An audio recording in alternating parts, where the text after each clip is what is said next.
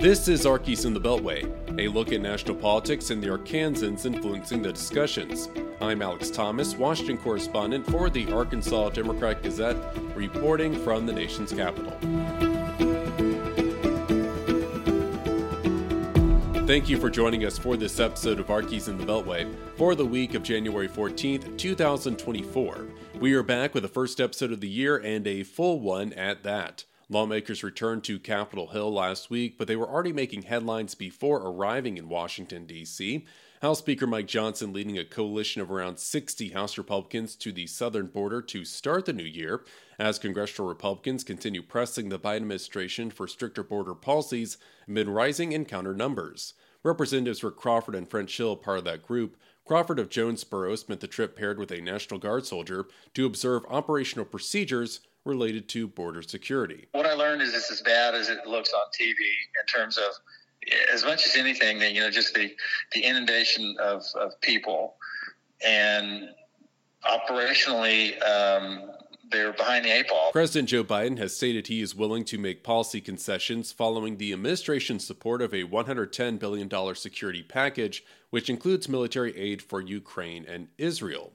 Hill says money is not the issue. The congressman from Little Rock points out the House passed a sweeping immigration package last May with tougher asylum guidelines and stronger punishments for entering the U.S. illegally. This is at this moment less about financial resources than it is policy direction. Negotiations between the Biden administration and the Senate have been ongoing since before the holiday break. A legislative framework has yet to come together. Hill getting a commitment from the head of the Department of Housing and Urban Development regarding housing issues in Little Rock, Secretary Marcia Fudge promising to remain resilient in addressing problems within the Little Rock Housing Authority. HUD issued a scathing report last September detailing issues with the body, including nearly $30 million in questionable and potentially disallowed costs. Hill asked Fudge about the matter last Thursday during a House Financial Services Committee hearing. May I ask you for your personal commitment that HUD will take responsibility for this catastrophic situation and commit to resolving these long-standing issues at the Little Rock Public Housing Authority? Without question. The Little Rock Housing Authority has been the subject of HUD scrutiny in recent years. Federal officials called for corrective actions in December 2015 following a financial management review. That evaluation closed in October 2018 with a promise of a follow-up, but the coronavirus pandemic delayed reviews. Senator Tom Cotton among the lawmakers wanting answers surrounding Defense Secretary Lloyd Austin's recent hospitalization. Cotton and other Republican members of the Senate Armed Services Committee sending a letter to Austin seeking more information regarding the secrecy surrounding Austin's treatment for prostate cancer. Austin received surgery on December 22nd. He was readmitted on January 1st for medical complications related to that procedure. The senators described the issue as an apparent breakdown in communication, in which the president, top White House officials, and Congress were left unaware of Austin's medical situation.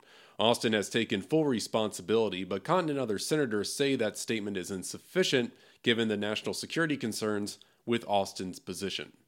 Cotton and Senator John Boozman honoring the Harding University football team. Arkansas senators introducing a resolution last week commending the Bisons for their Division II national championship and perfect record. Boozman of Rogers understands the challenges facing collegiate athletes, given his experience as a member of the University of Arkansas football team. Those of us who have ever played football or followed along as fans are familiar with the term that describes each team's time with the ball as they move down the field: drive. But drive is also what you need to finish a perfect season.